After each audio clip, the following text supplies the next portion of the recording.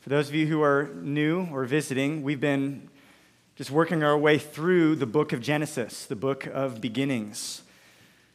And much in Genesis 1 through 11, if you've not been with us, has been about how everything has really gone wrong. God created everything and he made it very good. But starting in Genesis chapter 3 and all the way through chapter 11, with very few exceptions, this story has been dominated by failure, by sin, by unbelief. It's been a lot of bad news. We've seen the unbelief of Adam and Eve as they doubted the word of God. They ate from the tree. They disobeyed his word. We've seen the unbelief of Cain as he grows angry with his brother Abel and he turns to violence.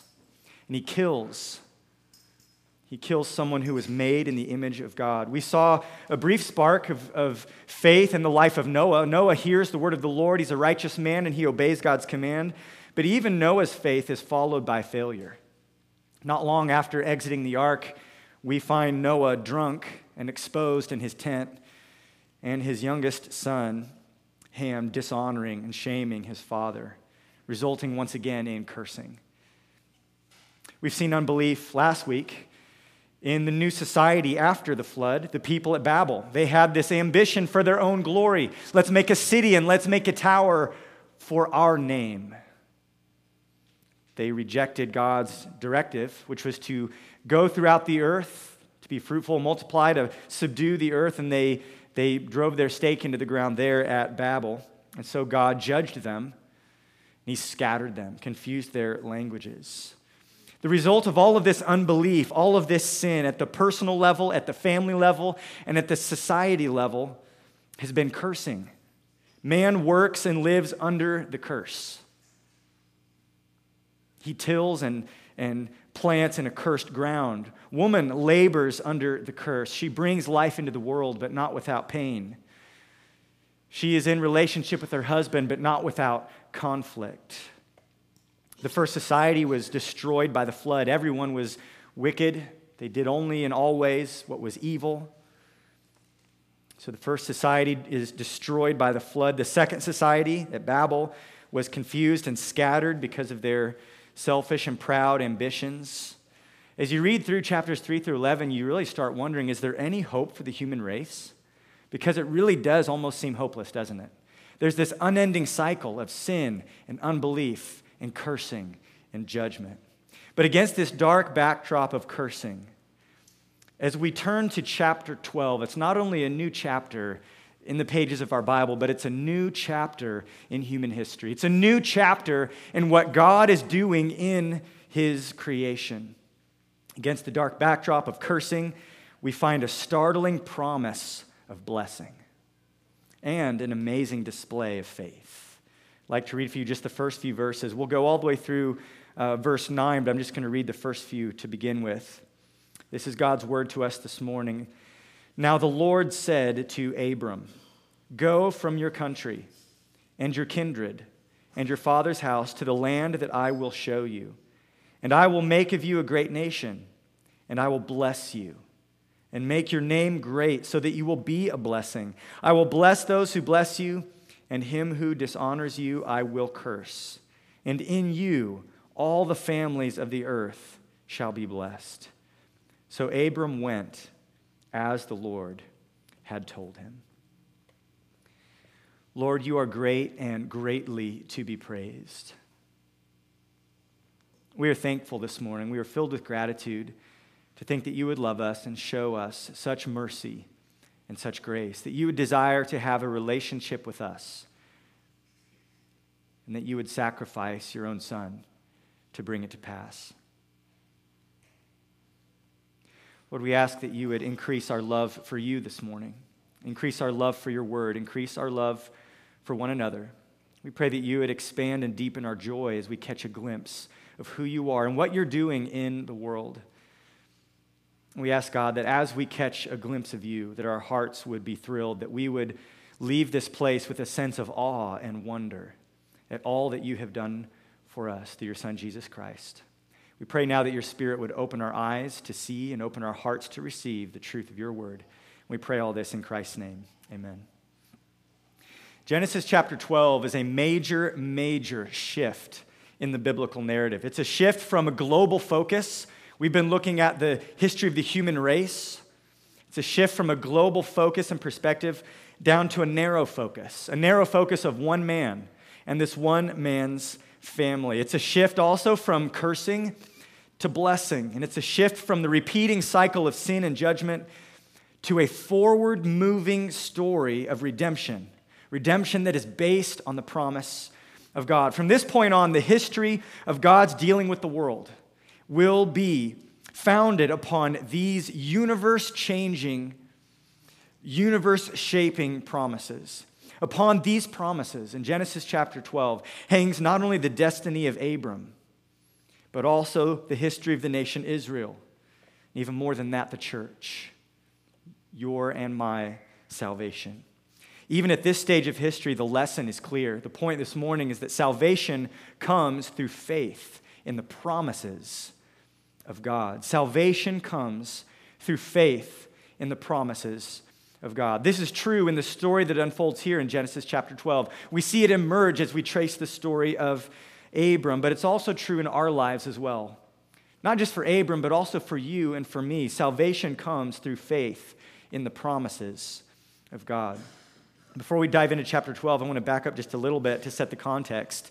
In chapter 11, we are introduced to this character. He's a new character in the story, a man named Abram. You know him probably as Abraham, and I'll probably call him that a couple times today, but it's the same person. So we all know who we're talking about. Abram, who would later be renamed Abraham, and he is the descendant of Shem. Shem is the son of Noah. Noah is the descendant of Seth, that third son of Adam and Eve. And if you've been with us over the last several weeks, you've seen that this is the blessed line. This is the chosen line, that God's blessing from the world would come through Seth, through Noah, through Shem, and the descendant of Shem is this man, Abram. And that's the point of the genealogy. We didn't take time to read it, but in chapter 11, we see the generations of Shem, starting in verse 10. Shem is that the first son of Noah, and it goes through all the way through his descendants to eventually we get to verse 27. We're introduced to a man named Terah. Terah fathered Abram, Nahor, and Haran fathered Lot. And we read the story of Terah and his family. We see that in verse 29 that Abram and Nahor took wives. The name of Abram's wife was Sarai, who would later be renamed Sarah. And the name of Nahor's wife was Milcah, the daughter of Haran, the father of Milcah and Iscah. Now Sarai was barren. She had no child. This is the new character, Abram, descendant of Shem through Noah, eventually the son of Terah. Now we're told that this man, Abram, lived in a place called Haran with his wife Sarai. Sarai was childless. She had no children. She was barren. Keep that detail in mind. It will become important later. And he lived there with his father Terah. They had started migrating from a land called Ur, and they had moved westward and southward towards Canaan, but they had settled in a place called Haran, and they had stayed there. And eventually Terah had died there. Abram had a nephew named Lot, who also was with him. He'll be significant later as well.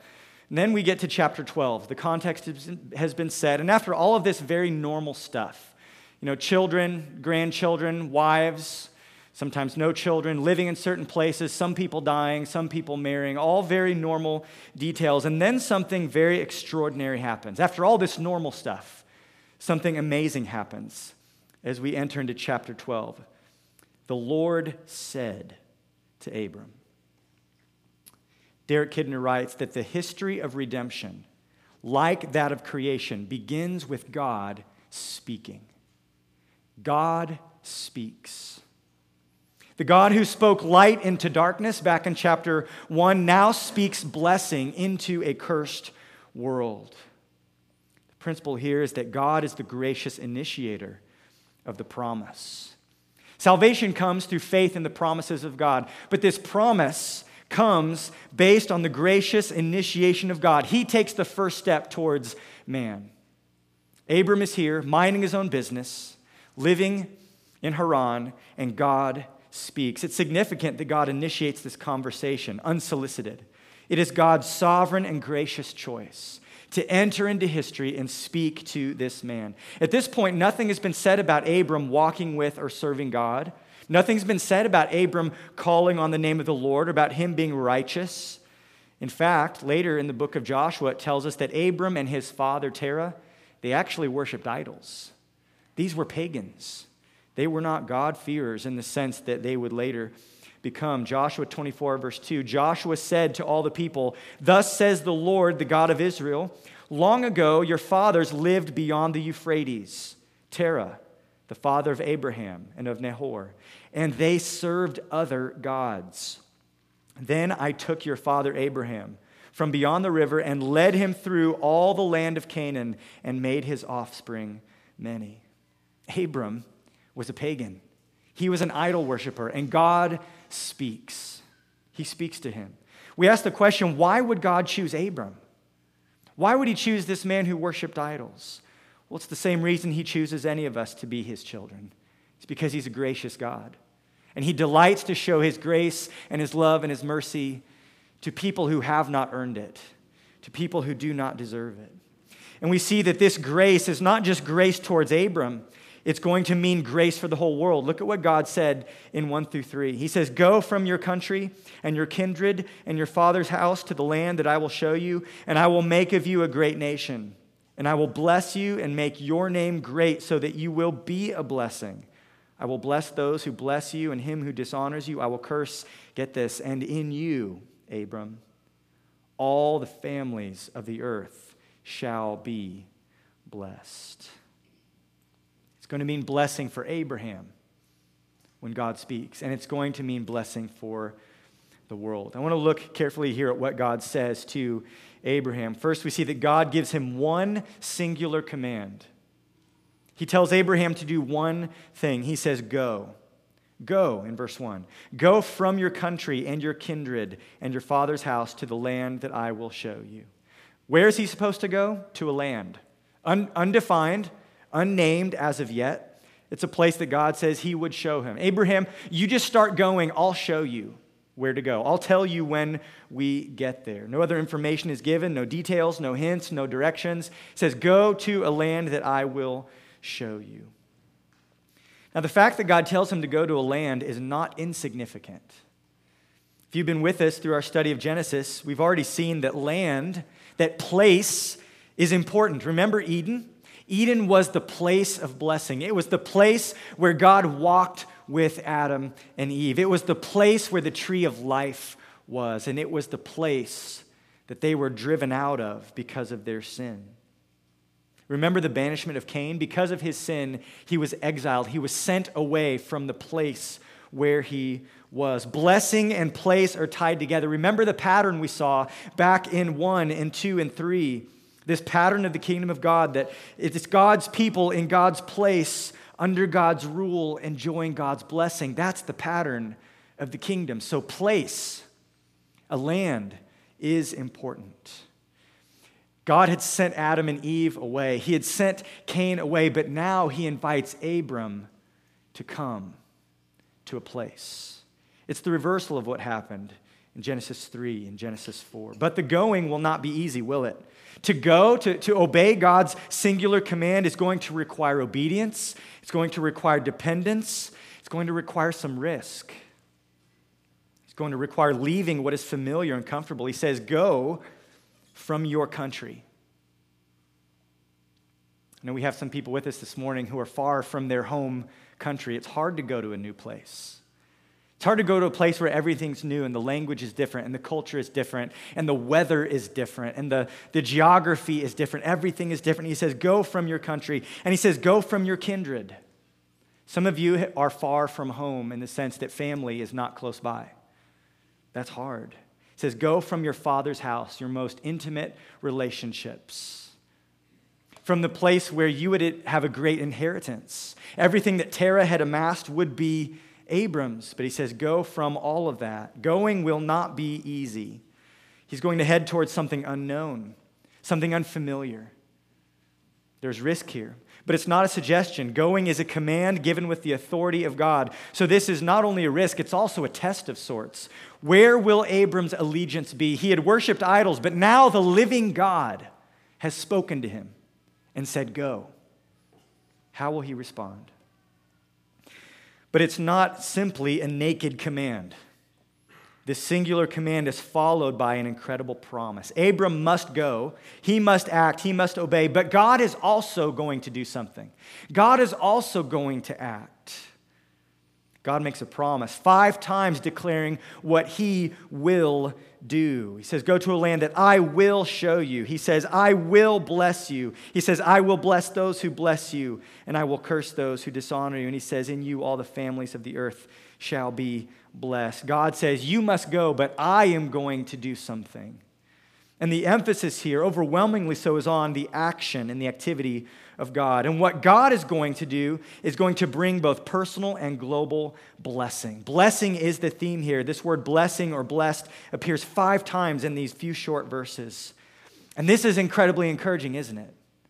It's incredibly encouraging because the cursing that is so prevalent in chapters 3 through 11, God says that cursing will not prevail. That cursing, that judgment is not the end of the story. Look at what God says. He says, I'm going to make of you a great nation. Nationhood requires a population. Nationhood implies a government. Nationhood implies a territory. All of that goes together. God says, I'm going to do that for you and through you. He says, Abram, I'm going to bless you. A bright promise of grace. He says, I'm going to make your name great. Now that should ring a bell with us. Remember last week in chapter 11, the people tried to build a city and a tower for their name, right? And we saw that selfish human ambition for our own glory leads to judgment. You know who it is that makes men great? It's not us. It's God. God says, Abram, you don't have to make yourself a great name. I'm going to do that for you. It depends not on the effort of man, but on the effort of God. Honor and glory and fame is not to be achieved through human effort. It's to be received from the hand of God as a gracious gift. To make his name great is more than just being famous. This is actually royal language. We see this in Genesis 17. As it is said that through Sarai, Abram's wife, there would be kings who were born. This is regal language. The Hittites would later call Abram a prince.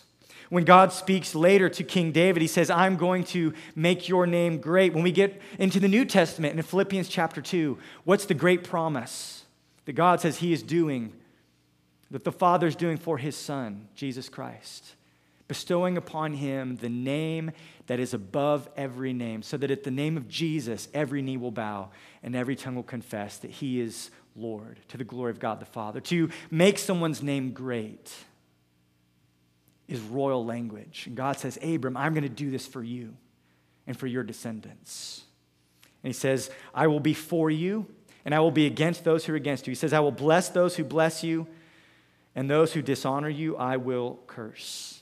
Abram, you don't have to fight your own battles. Abram, you don't have to make sure that this promise comes to fulfillment. I will do it. I will ensure that it happens. And the result of all of this is not only that Abram will be blessed, but also that he will be a blessing. That all the families of the earth, all the nations of the earth will be blessed in and through him. And again, when we read chapter 12 back to back with chapter 11, what did God do last week, right? Because of the nation, because of what those people at Babel did in their arrogance and their pride, he scattered the nations, right? Judgment on the nations. But now God says, I'm going to bring blessing to those nations through you, Abram, and through your descendants. This is God's will. This is his desire. God intends to bring blessing to the world through his servant Abraham, through the nation Israel that would come through his descendants, and specifically through the Messiah who would one day be born through his lineage. Now, this is a watershed moment. I can't overemphasize how important this singular moment is, not only in the life of Abram, but throughout the whole Bible and throughout the rest of history. The promise of God, this promise of God will now drive everything forward. John Stott says this about Genesis 12. He says, it may truly be said, without exaggeration, that not only the rest of the Old Testament, but the whole of the New Testament are an outworking of the promises to Abraham. You catch that? The rest of the Bible is about the fulfillment of these promises. To read and understand the rest of the Bible means tracing the development and the fulfillment of these promises to Abraham. We see here that God is the initiator of this great and gracious promise. He speaks into the darkness and gives the light of hope through his word. God's the initiator of the promise. But secondly, there's a second lesson we learn through this, that we must respond to God's promise in faith. We must respond in faith. And we see Abraham as the prime example of this in verses 4 through 6. So, after receiving the word of the Lord, Abram went as the Lord had told him, and Lot went with him. Abram was 75 years old when he departed from Haran.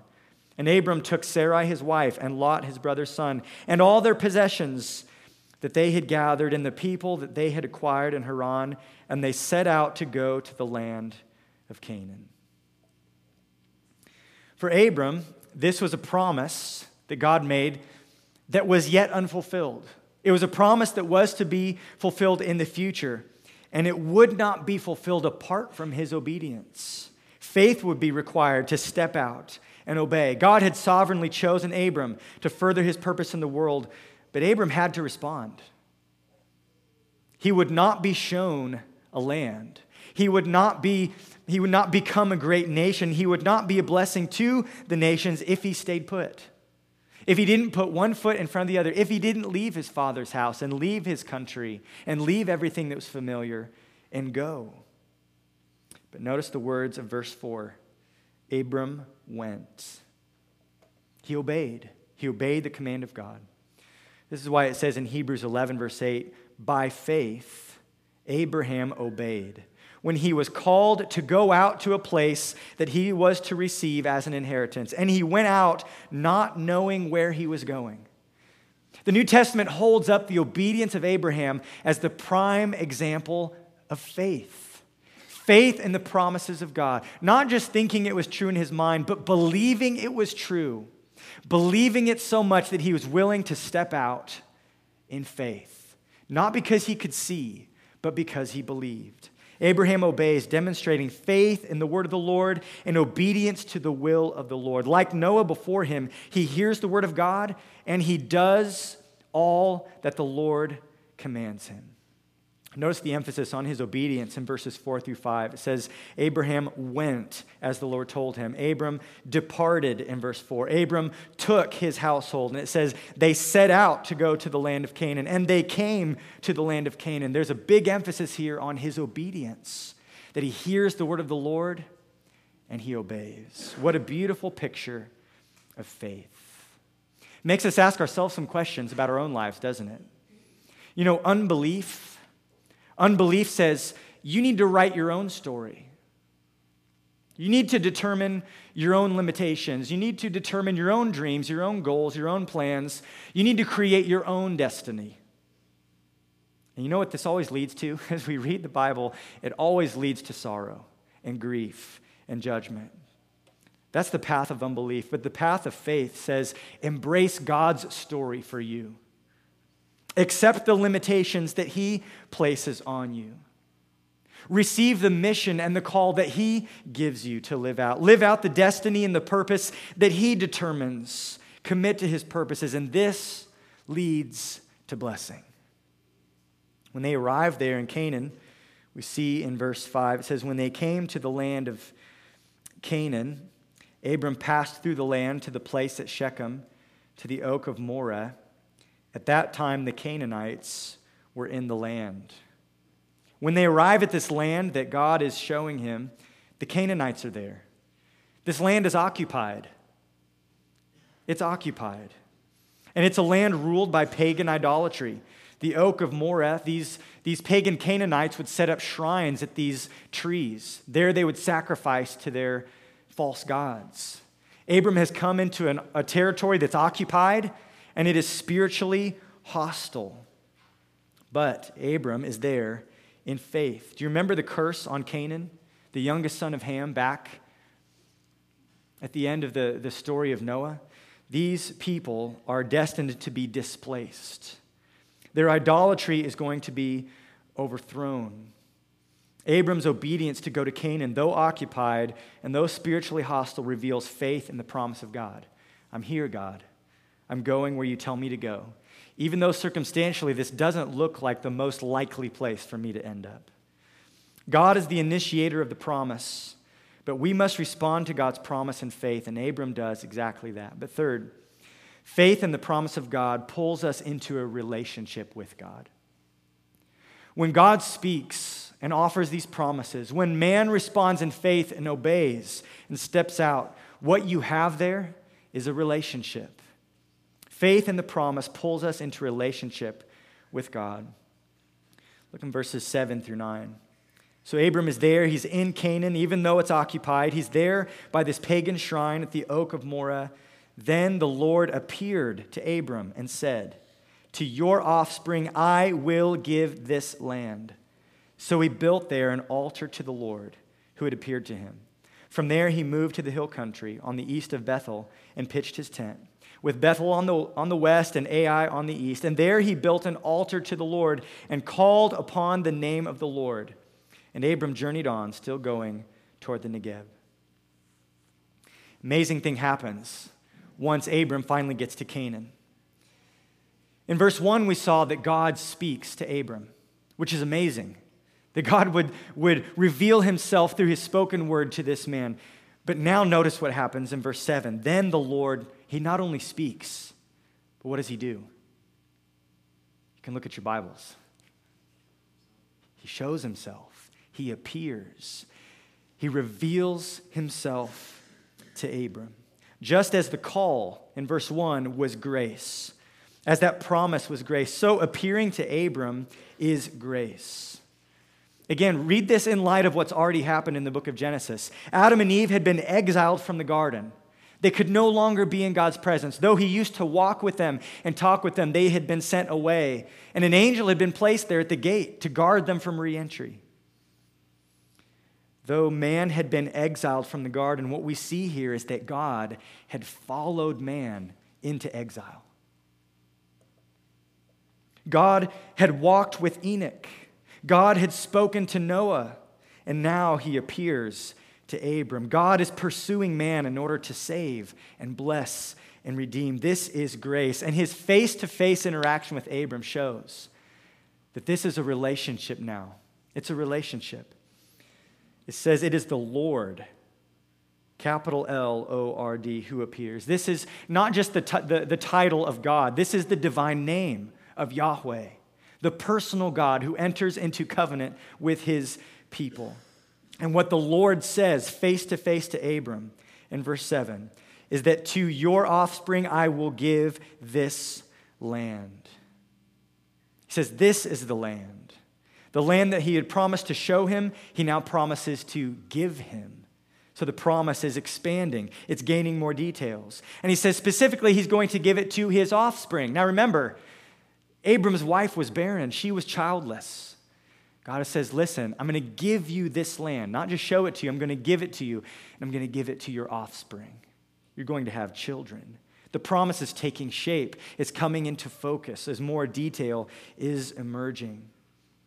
The promise of land to his descendants eliminates Lot as the heir. I'm sure Abram assumed that his nephew Lot, who was traveling with him, would be his de facto heir. He would be the one to inherit all of Abram's wealth and fame, and God would fulfill his purposes through him. But no, God says, I'm going to give it to your offspring. It will be Abram's children and his children's children who would grow into a great nation and bring fame to his name and blessing to the nations.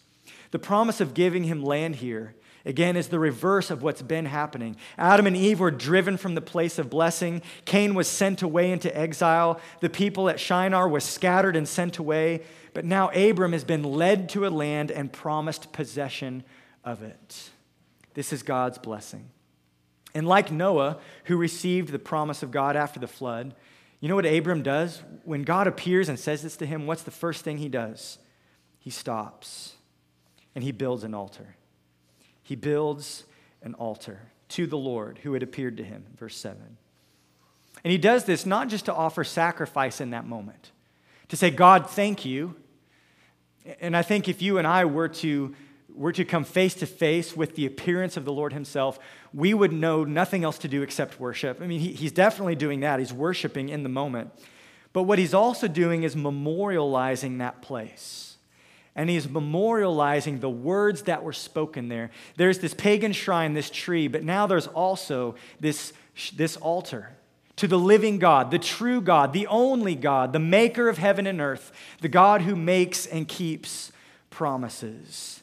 Abraham wanted to remember what God had said there, and he wanted everyone else to remember what God had said there as well. It's a memorial to God and to the enduring promise that had been spoken there. It's interesting here, Abram makes a memorial not to himself, like the people of Babel. He makes a memorial to God, to his name, for his glory. But then he keeps moving. He doesn't stay there. Though the land had been promised to Abram and his descendants, God has not yet fulfilled the promise, and so they have to keep going. Abram and his family, they were nomads. They were herdsmen, so they go from place to place. They keep moving. And as they keep moving, we see that this relationship with God is not just a one-way thing where God initiates and speaks, God initiates and reveals himself, but we now see that Abram himself starts responding back. He is engaging in this relationship with God. When they get to Bethel and pitch their tent, he builds an altar there to the Lord and calls upon the name of the Lord. He seeks the Lord. We see that Abram's faith is no longer just a reactionary faith that responds to God. Abraham now is seeking God, worshiping God of his own initiative, and calling on the name of the Lord. It's a faith that seeks and prays and honors the one that he serves. Calling on the name of the Lord is an expression of faith and trust. It's an expression of dependence and worship. And calling on the name of the Lord is the act of one who knows the Lord and who has been guaranteed salvation. We see this language in the New Testament as well. Romans 10:13 says, everyone who calls on the name of the Lord will be saved. It's the Apostle Paul quoting the prophet Joel. Those who call upon the name of the Lord have a saving relationship with the Lord. And that's what we see in the life of Abram. In James chapter 2, verse 23, James writes that the scripture was fulfilled that says, Abraham believed God. There's his faith. And it was counted to him as righteousness, and he was called a friend of God. No longer an idol worshiper, no longer a stranger to God who lives in a foreign land worshiping idols. Abraham now is a man of faith who is a friend of God, who receives the word of the Lord, who speaks with the Lord face to face, and who worships and honors the Lord. This is the man that God promised blessing and promised to bring blessing through him to all the earth. The blessing of Abraham would eventually lead to the establishment of the nation Israel and eventually to the birth of the Messiah. It's through the birth of the Messiah, Jesus Christ, that the blessing promised to Abraham comes to us. Listen to what Galatians 3:14 says. Galatians 3:14 says that in Christ Jesus, the son of David, the descendant of Abraham, in Christ Jesus, the blessing of Abraham has come to the Gentiles so that we receive the promised Spirit through faith. You see, the faith that Abraham demonstrated is also faith that we must demonstrate as well. And the promise is that if we respond to the promises of God in faith, that we receive blessing. Specifically, the promised Spirit, salvation, a relationship with God where he dwells with us. He knows us, and we know him. In Jesus, we receive great blessing. We receive the forgiveness of sin. We receive a new heart. We experience reconciliation with God. We're granted eternal life. We receive a future home, an inheritance in the new heaven, the new earth, citizenship in the heavenly Jerusalem. In Jesus, we become God's family. And as we enter into this relationship with God through faith in Christ, God is for us. And he's against our enemies. The blessing of Abraham comes to us when we place our faith and trust in Jesus Christ. We experience blessing. We receive this gracious gift the same way Abraham did, through faith. through faith. God speaks to us today, not audibly, not appearing face to face, but he speaks to us today through his word. And you and I have a decision to make. Will we believe and will we respond? Galatians 3:6 says, just as Abraham believed God and it was counted to him as righteousness, know then that it is those of faith today who are the sons of Abraham. And the scripture, foreseeing that God would justify, that he would save and declare righteous the Gentiles by faith, that God preached the gospel beforehand to Abraham, saying, in you shall all the nations be blessed.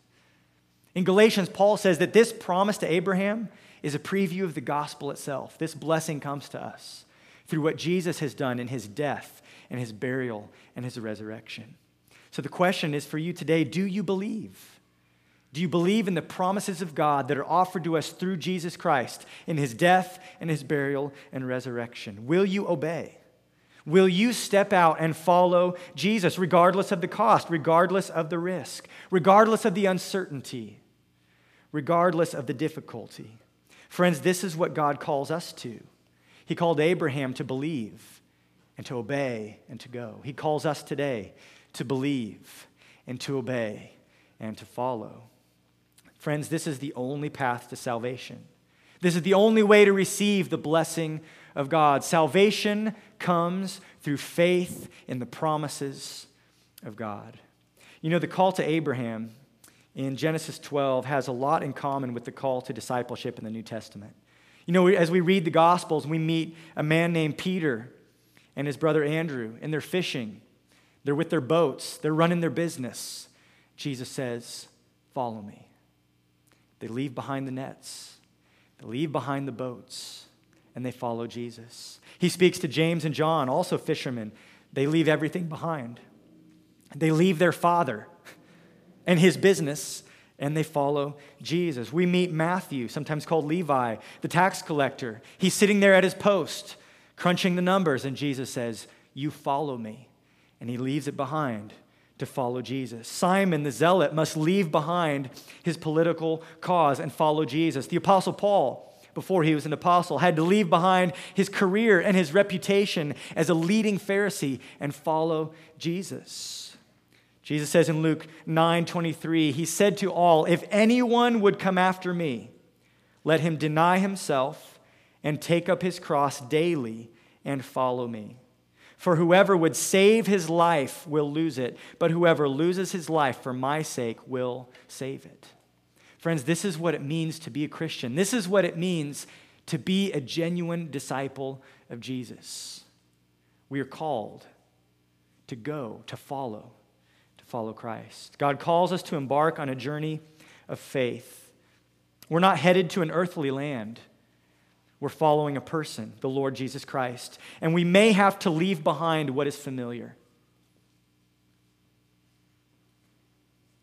For you to demonstrate faith in Christ might mean that you have to leave behind what is comfortable. For you to demonstrate genuine faith in Jesus Christ may mean that you have to leave behind what is safe, what is predictable. We may be unsure of how it will all work out. There may be cost involved. There may be great sacrifice involved. There may be great risk involved. But that's what it means to take up your cross and to lose your life in order to save it. We may be unsure of how it will all work out in this life, but we can be sure that God is faithful to keep his promises. That God will do what he promises to do. So faith will mean stepping out in obedience because you believe the promise of God. The promises we've been given are salvation. That all who call upon the name of the Lord will be saved. That you can be forgiven and cleansed through faith in Christ. The promise we are given is one of resurrection, that though we may die physically, one day God will raise up to eternal life all who have believed in Jesus. The promise of Jesus is that he will never leave us or forsake us, that he will be with us to the end of the age. Do you believe this? Are you responding to these promises in faith? You know, the good news this morning is that God is the one who promises to act and to do and to accomplish all of these things on our behalf. We have one singular command, one singular responsibility, and that is faith. It's to believe. God is the one who will accomplish all that is required.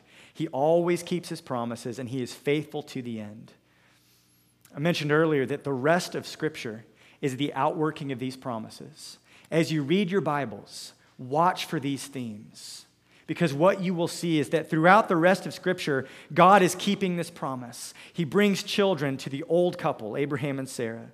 He preserves their family through many dangers and risks. He blesses a growing nation, delivers them from slavery, brings them to this land, drives out their enemies, upholds this nation as kings come and go, as empires rise and fall, and ultimately he brings Jesus Christ, the divine baby born of a virgin who brings blessing to the world through his death and resurrection. You can trust him.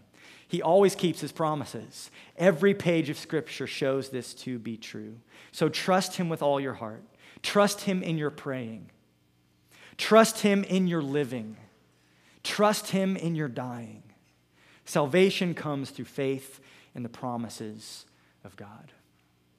Because of God's sovereign choice and gracious blessing of Abraham, we receive great blessing today.